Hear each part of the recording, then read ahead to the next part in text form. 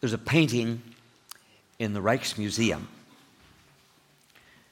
It shows the reformers sitting around a table together, many of them, and a burning candle in the center suggests how the Reformation actually held up the light of the Word. And it uncovered the darkness that had obscured the gospel for centuries. So in the center, of course, you have the two primary reformers, Luther, and to his right, Calvin, and that multitude of other witnesses. God raised up Martin Luther in the 16th century to awaken the church to the true gospel. Do we need another awakening today to the true gospel? Yes. Okay, got somebody on my side this morning. Every Reformation in the church always begins with a work of reformation in the soul of one who is called to the deeper work of God in human history. Are you called to that? The deeper work of God in human history? Wow, I say, I'm not a Martin Luther. I'm not an Apostle Paul. I'm just little old me. Who do you think they were before God got a hold of them? That's the difference God makes in an individual's life. So this week marks the 506th anniversary. Do we celebrate 506 years? It's just another anniversary.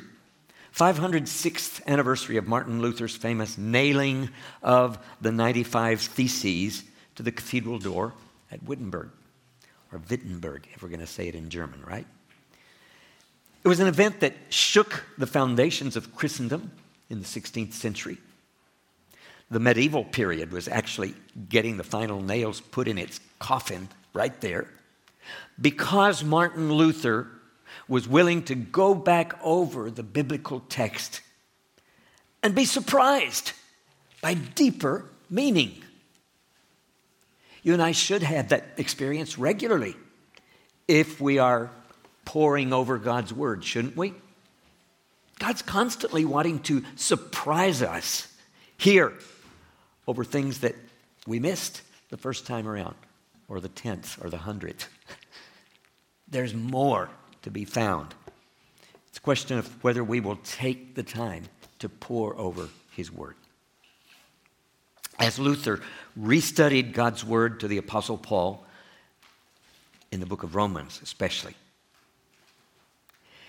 he was hungry for God to show him larger truth than what he had previously understood. And so let God expand His horizons beyond human tradition, because that's where the church was stuck, in medieval traditions, some of which we haven't let go of to this day. Luther was not branching off into heresy, straying into false doctrine. He was listening to the Spirit. Remember what the Spirit said in Revelation? 7 times, as a matter of fact. There's 7 churches. And the Spirit said this 7 times.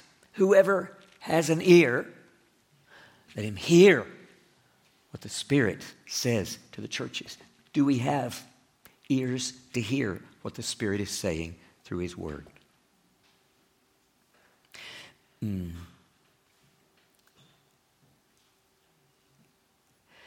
Luther's discoveries launched a deep renewal of the faith and the mission of the church. That was back in the 16th century. This is 5 centuries later, folks. We need it to happen again. That's the spirit of the Reformation that's worth celebrating and that's worth reviving today. But it needs your help. Are you willing? Or do you just want to sit there quietly and rest while the pastor spouts off all that he's thinking about? I would rather you engage with me. And your heart say, yes, that's my call too. All right. So I'd like to review a little bit of Martin Luther's history because I think there is inspiration in it. God was at work in that man's life. His conversion to Jesus as Lord took place in stages. Does that ever happen to us? Did your conversion take place in stages, or was it just wham? This is it. Somebody's with me. Thank you. I think mine took place sort of in stages too, because, at first you kind of get it, but then you realize, hey, I didn't get it. I got to get with this a little bit. And then you realize later, I really wasn't there yet. I needed more. You know what? I think that's a process that's supposed to last our whole life. There's always more of God's truth to impact who we are and how we are. So let's look at those stages in Luther's life. His first conversion was to become a monk. That meant more religion, more of this religion, more religion. Did that ever do the world any good? And it was only later that he really became a true believer in the gospel. He was born in Eisleben, Germany, November 10, 1483, coming up on his birthday. Came from a peasant family. His mother was a pious Catholic who especially instilled the fear of God into her strong-willed son. I guess God made him that way because God knew what he was going to have to face in his life. As a university student, one day, returning to school after a visit home, this was 1505, if it helps to have the year in mind. He was terrified by an awful thunderstorm and thrown to the ground by an enormous bolt of lightning. So he cried out in his desperation and fear, "Saint Anne, help me, I'll become a monk." He was vowing to Saint Anne, if she would save him from this terrible storm, he would give his life to be a monk. He would give up everything else to become a monk. Well, he called on Saint Anne because she was the patron saint of miners. That was his father's occupation. He was a miner. And he took this vow very seriously. It meant something to him. So it wasn't long after that he was knocking on the doors of the observant Augustinian monks in Erfurt, wanting to join their ranks. He became a monk. He'd always been a deeply religious person.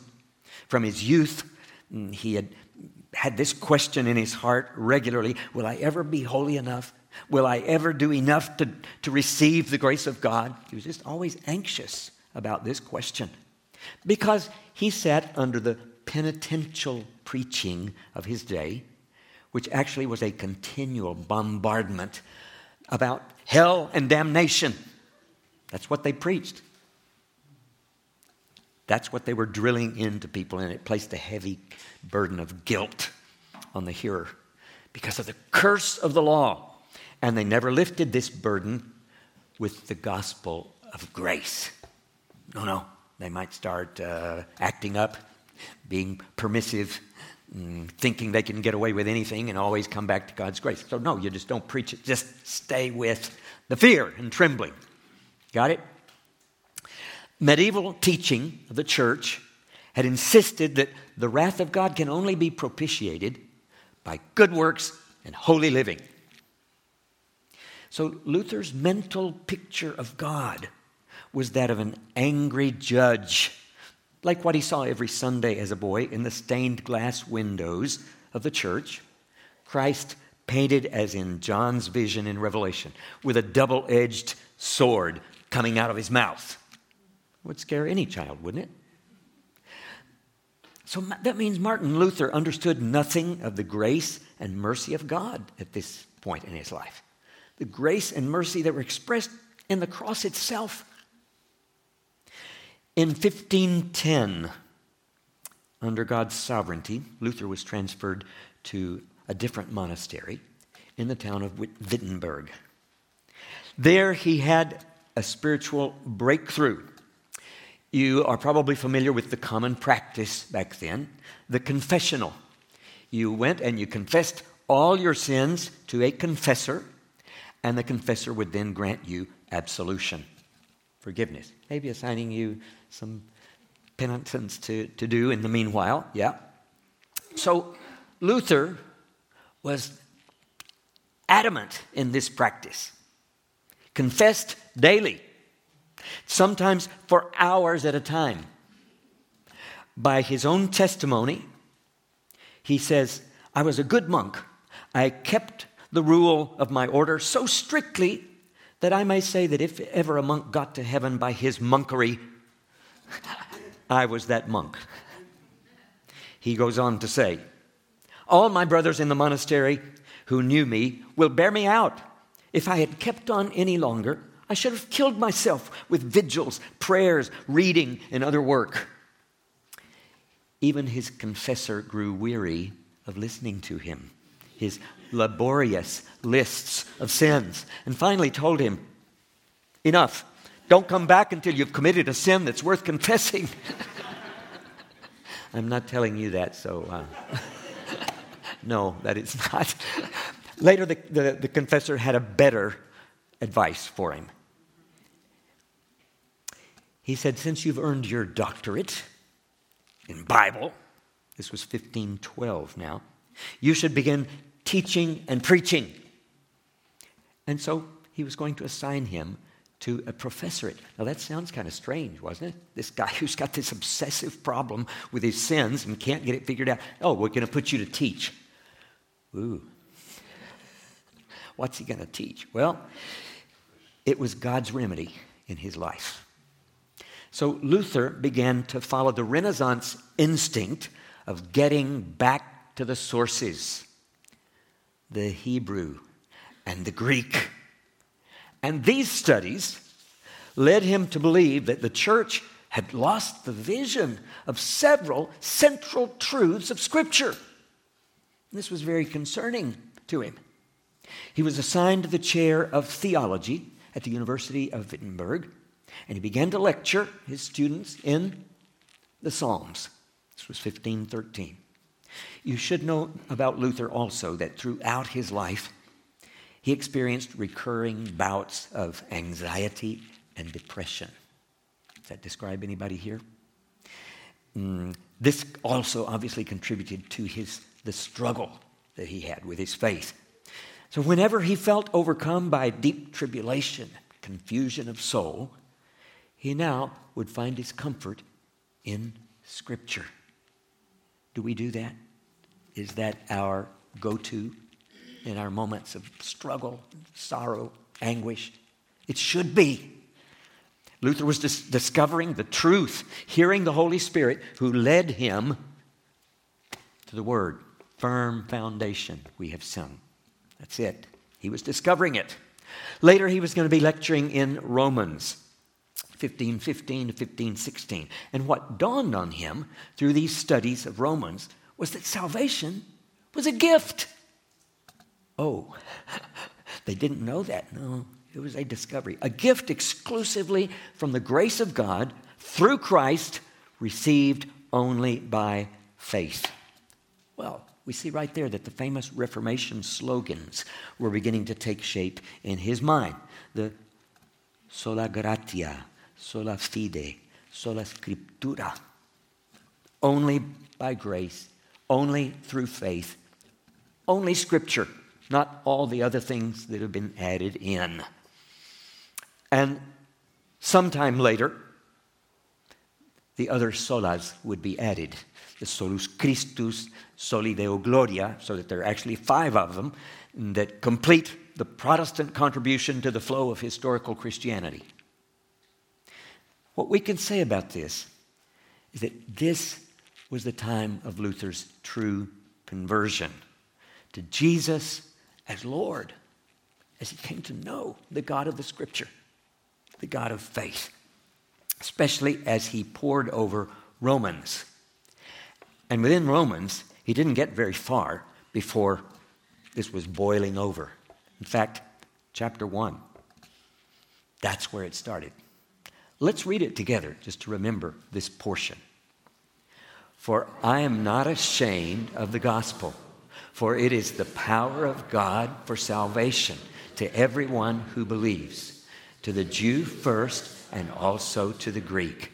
For in it the righteousness of God is revealed from faith for faith, as it is written, the righteous shall live by faith. Wow. It's a huge text. One Bible commentator, Lane Keister, wrote this about it. He said, here is the whole of Romans in a nutshell. Notice how many themes of Romans are present right here. Gospel, power of God, salvation, faith, Jew and Greek, Jew and Gentile, righteousness of God, revelation, righteousness by faith, eternal life. That is a lot of themes crammed into these two verses that later Paul is going to develop through the letter. No wonder it's such a dense, overflowing letter. You know, Paul was writing this letter from Corinth. He was not in prison when he wrote Rome. He was toward the end of his second missionary journey. It had been a very successful journey, successful understood in spiritual terms, because God had just opened the way, helped to establish multiple churches all over that area. And so now Paul was dreaming of where to next, Lord. And Rome was just naturally what he had in mind. Oh, I want to take the gospel to the capital of this empire. I want God's word to prevail there. We might apply that to our situation. We're in the capital of Spain. God has brought us here. Is it just so we can go about our little personal lives and not ever think about the larger context? I don't think so. I hope you're with me here. I think God has put us here in the capital of this great country that so needs a witness to the gospel. Are you with me? Amen. Let's be together on this. He has us here for a purpose.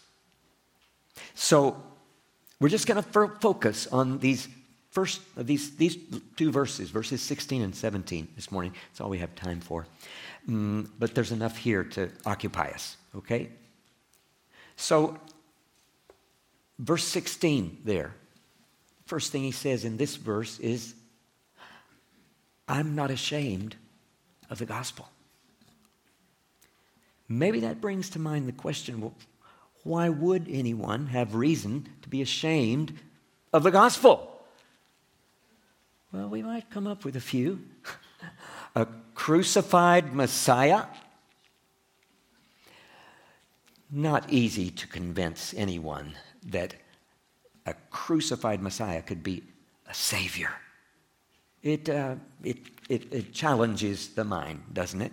It defies human logic, shall we say. Such a shameful end for what had been such an amazing ministry, some might say. What did Jesus do with that shame? This is a parenthesis, by the way. What did Jesus do with the shamefulness of it? Hebrews 12 says, despising the shame. Other translations put it, disregarding the shame. The Greek word actually says something more like that. Accepting the shame as if it were nothing. Jesus was not shamed by it because he had nothing to be ashamed of. Do we get it? Jesus had nothing to be ashamed of. So that shameful situation by anybody's standards, it didn't bother him. He had other things to occupy his attention, didn't he? The cross is the essence of our faith, and yet really it's all about injustice, cruelty, pain, and death. And we certainly don't want to exalt those things, do we, as if they were worthy values, though the story actually revolves about those ugly realities. Another reason somebody might come up with: who wants to be told how sinful they are? Do you like that? Maybe if you're a masochist. We don't particularly like it, and yet the cross certainly underscores that truth, doesn't it? Or did we miss it? Hope not. And then there's the resurrection. Such an unbelievable idea to most generations of humanity. So maybe someone might be a little embarrassed to push that idea too hard. It's just easier to reduce Jesus to a great teacher, really kind and loving human. I mean, everybody can agree with that, can't they? And we don't have to step on anybody's toes, and we're all good. But lost. Totally lost. So, Paul says there are lots of good reasons not to be ashamed of the gospel. And I hope this is where you will enter in with me and engage here. Reasons not to be ashamed, to be joyful, proud of this wonderful gospel that God has given us. First thing Paul says is, it's the power of God for salvation. Can't beat that. Salvation, that means it's the opposite of loss and defeat and destruction, right? Salvation. It's rescue. It's redemption. The gospel is his power for that. Remember how Isaiah 55 talks about the word of God being sent forth to accomplish his purposes. And just like the rain, the precipitation that falls on the earth, it always produces the good result. God's word just as surely accomplishes his purpose. Every time, always. So how much more will his word accomplish its purpose when it's enfleshed? God incarnate in our midst for the purpose of eliminating the barrier between us and God. It's the power for destroying every obstacle to our reconciliation, doing away with every enemy that kept us under oppression. Yeah. The Word of God is powerful. How much more so when it became flesh to accomplish God's purpose? So maybe the question is, how do we experience that power? Well, another reason not to be ashamed of the gospel here. It's for all who believe.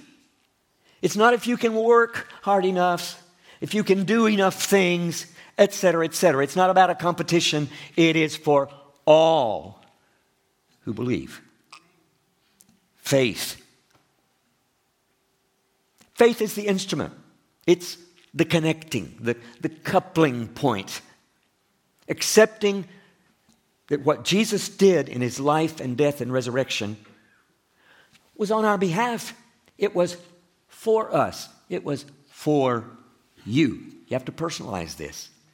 Say, yeah, it was for me. That's when you're going to experience the power of it, through that kind of faith.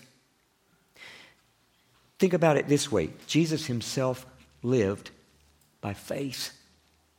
It's not like, he was some oddity, some tertium quid, not really human. No, he was human like we are. He had to exercise faith in his life.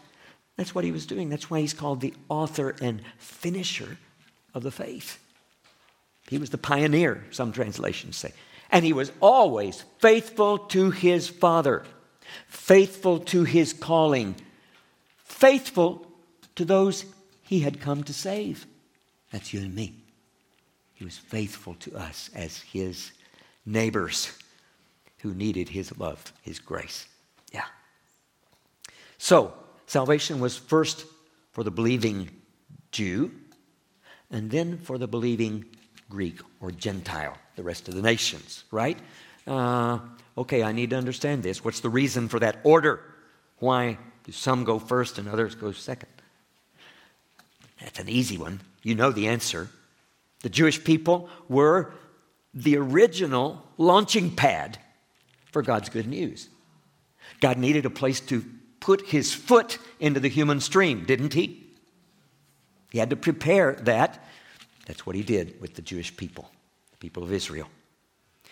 So, actually, the good news that he brought as he prepared them was always intended for the whole world. The Jews were supposed to be light for the nations, weren't they?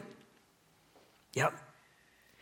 So even in the Old Testament, this was already the plan, even if they didn't always fulfill it fully. So when the new covenant comes, it's a renewed opportunity for the Jews to fulfill their calling, to be the agents and the catalysts and the proclaimers, the first ones of this good news to the rest of the world. You see, it's not a matter of preference. It's a matter of God's sequential order, chronological order. There's another reason we want to include here. It's in verse 17. This was the verse that really plagued Martin Luther until he finally understood it. Particularly the phrase, the righteousness of God that was revealed in the gospel. Yeah, that's a good reason not to be ashamed of the gospel, because it's right there. You have to look at it more than once to see it. The righteousness of God is being revealed in this gospel. Well, Luther didn't get it at first either. Being a monk, he wanted to gain salvation by what he did. You remember, he not only held to the rules rigidly, he confessed practically everything in his life as sin, and it still wasn't enough for him. He was still plagued by these questions like, how can I stand before the holiness of my judge with works that are polluted at their very source? In other words, he realized that he himself was the source of pollution. So how could he ever do anything good? What he tried to do was already polluted before he did it. When he looked at this phrase, the righteousness of God, he understood it to mean the righteousness of a perfect judge who condemns all sinners to everlasting torment. It's what they deserve. This is a legalistic approach to righteousness. And this was what Luther inherited from his medieval background. The light did not come on for Luther until he finally realized that here in Romans 1:17, the righteousness of God doesn't mean the kind that focuses on your faults and nitpicks and condemns. But rather, God's righteousness manifested in Christ as right relatedness that's offered to us as a free gift when we call on him. When we exercise faith in Jesus Christ. It's a gift. You can't work for it. You can't earn it. You could never do enough. No, it's a gift. He knows us. He offers this gift to us. And just as he's offered it to us, we then in turn have the privilege of offering it to others around us. Are we doing that? Is the gift flowing through us? Or are we a dam holding it back? Saying, no. Instead of his righteousness being our condemnation, the righteousness of God is our salvation. Jesus was always in right relationship with his Father, always faithful to him. So when we, through faith, are in Christ, we also share in that right relatedness. And we learn faithfulness as we exercise faith in him. It just makes your faith grow as you exercise your faith in him. You see, the Apostle Paul was quoting there, the one who is righteous by faith shall live. That's actually the order of the words in the text from Habakkuk. So the by faith, you don't know if it goes with righteousness or shall live or both. But it's righteousness that comes from faith. And it's for faith, as the text says. For faith to live in him. So the righteousness of the law never could save anybody. In fact, in the Psalms and the prophets, there are so many examples of parallelisms between righteousness and salvation. And we really should have caught this before. Psalm 98:2. The Lord has made his salvation known, revealed his righteousness to the nations. This is what we call a Hebrew parallelism. It's the way that the Hebrews expressed their poetic sentiments, saying the same thing twice, just using different terminology. And what's in parallel here is salvation and righteousness. When God discloses his salvation, he's revealing his righteousness. Or check it out in the prophet of Isaiah. My salvation is close at hand. My righteousness will soon be revealed. Same thing. Or in Isaiah 45, when he says, there's no God apart from me, a righteous God and a Savior. Those two, man de la mano. They go together. Uña y carne. So, it's the right relatedness that we receive by faith in Jesus that saves us. That's it. What Luther called an alien righteousness. Not like it's from outer space, just like it's from somewhere else. It's not of me. We get it? It's a righteousness, he meant that it's completely from outside ourselves. It's not a righteousness to which we contribute anything. It's totally a gift. It's the righteousness that Jesus infleshed throughout his life and even in his death. It's the relational righteousness of truly loving God with all his being, even under the worst circumstances, and truly loving his neighbor, every one of them, as himself. Do you see? He didn't speak one thing and act another way. The commandments, the great commandments that he told us about, he fulfilled them. He's the only one who ever did. That in itself should tell us, he's the Savior. I want to follow him. Even to the point, he did this, of laying down his life in the face of our rebellion. Instead of wiping us out, as we deserved. And this is the sense of how his sacrifice was actually in our place. He did this instead of annihilating us all. This was God's own self-sacrifice on our behalf. You see, he was the judge. He is the judge who will call our sin to account. He was the judge on that cross who pronounced his verdict because God had authorized him as the judge on earth who had the power to forgive sin. And he did so. Even as he received the worst of it in his face, he forgave it. He was acting as our advocate, declaring us forgiven if we will but turn to him in faith, call on him, trust in him.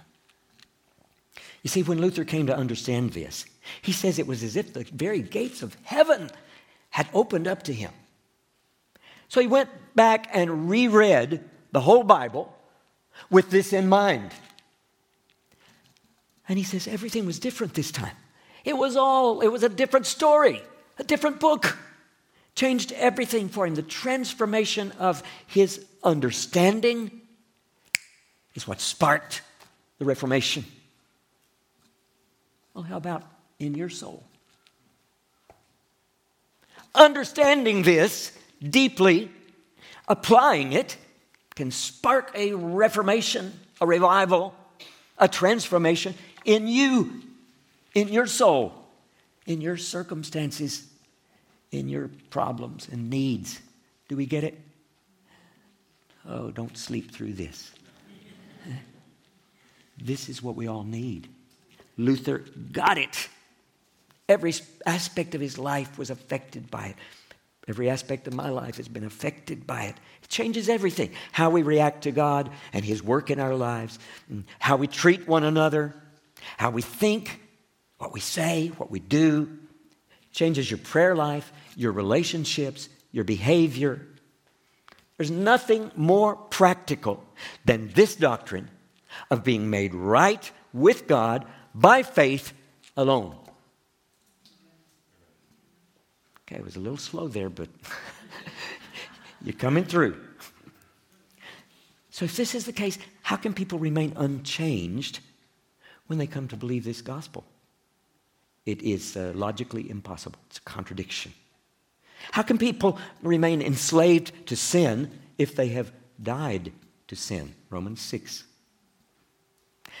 How can you not offer your body as a living sacrifice to God when you have seen his mercies so incarnated? Romans 12. How can you fail to recognize that your freedom of conscience doesn't give you liberty to trample the conscience of someone else? Romans 14. See, he's just going to keep developing this all through the letter. I want to finish up with a quote from N.T. Wright. That's Nicholas Thomas Wright. They call him Tom. He's a very well-known Anglican, biblical expositor, theologian, who's written a lot. Has a whole book on the righteousness of God, but I'm not even going to quote from that one this morning.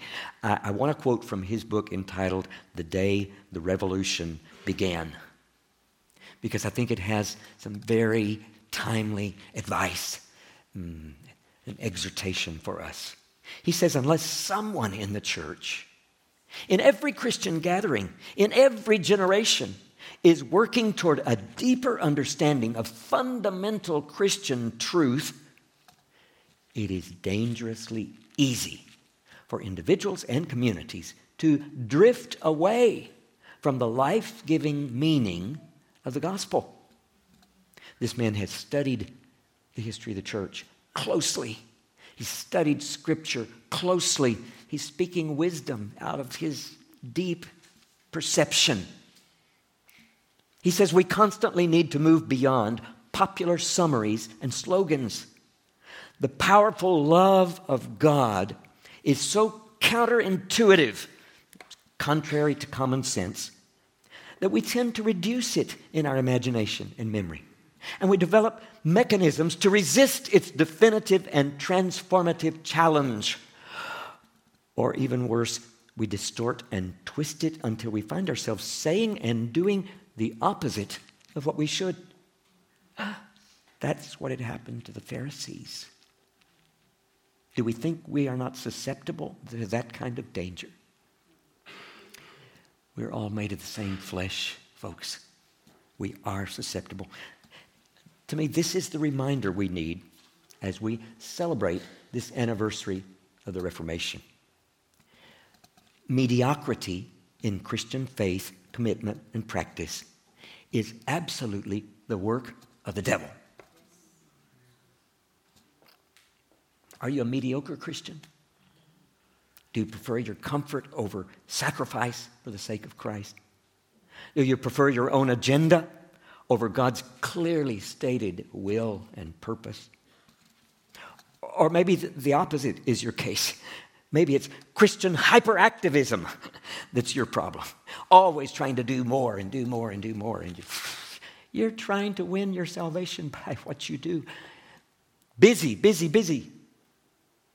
How do we overcome these attitudes when they have basically become our life habit? I think it begins by hungering for true nourishment.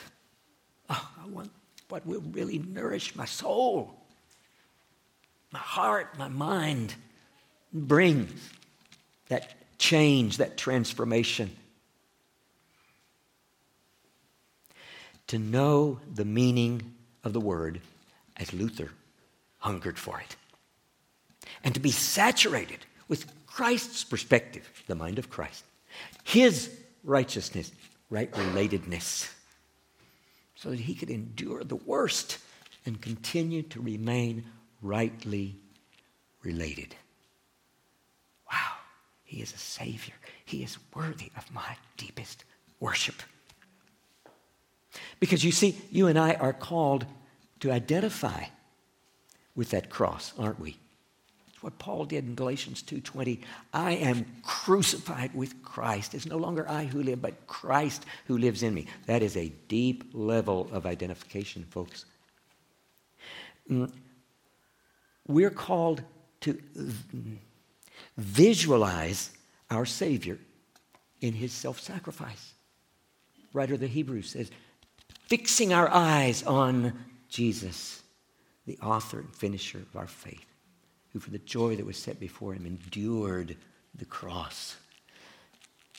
Visualizing him in that self-sacrifice on our behalf. We're called to enter into his suffering. That's Philippians 3:10.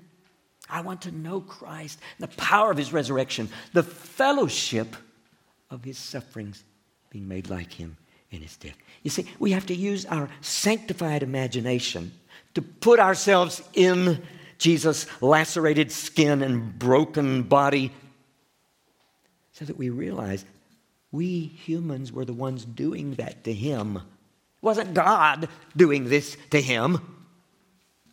It was us.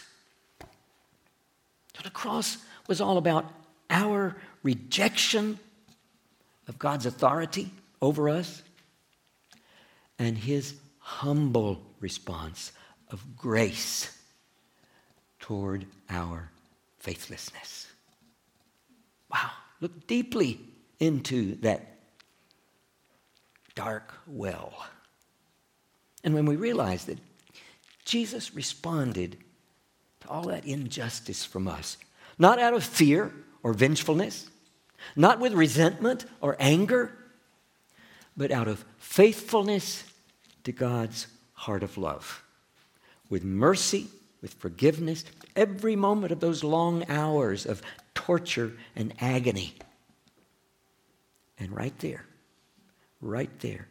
we come to understand the righteousness that saves. Because of the faith that he was practicing to the very end. The faithfulness he enfleshed for our sakes and makes available to us even as we call on him. Will you do that with me right now? Just call on him. This faithful God who's here, just waiting for you to speak to him, to call his name. Would you do that right now in silence? Call on the one who is faithful, who shares his faithfulness by teaching us faith in him, who shares his righteousness, offering to clothe us in it, who shares his forgiveness, his mercy, pours them out on us as we simply turn to him in confession. Lord Jesus, we call on your name. We can never finish assimilating how worthy you are of our worship, how worthy of our loyalty, how worthy of the service of our lives, that we as individuals and as a collection, as a church, might be instruments of your righteousness that saves.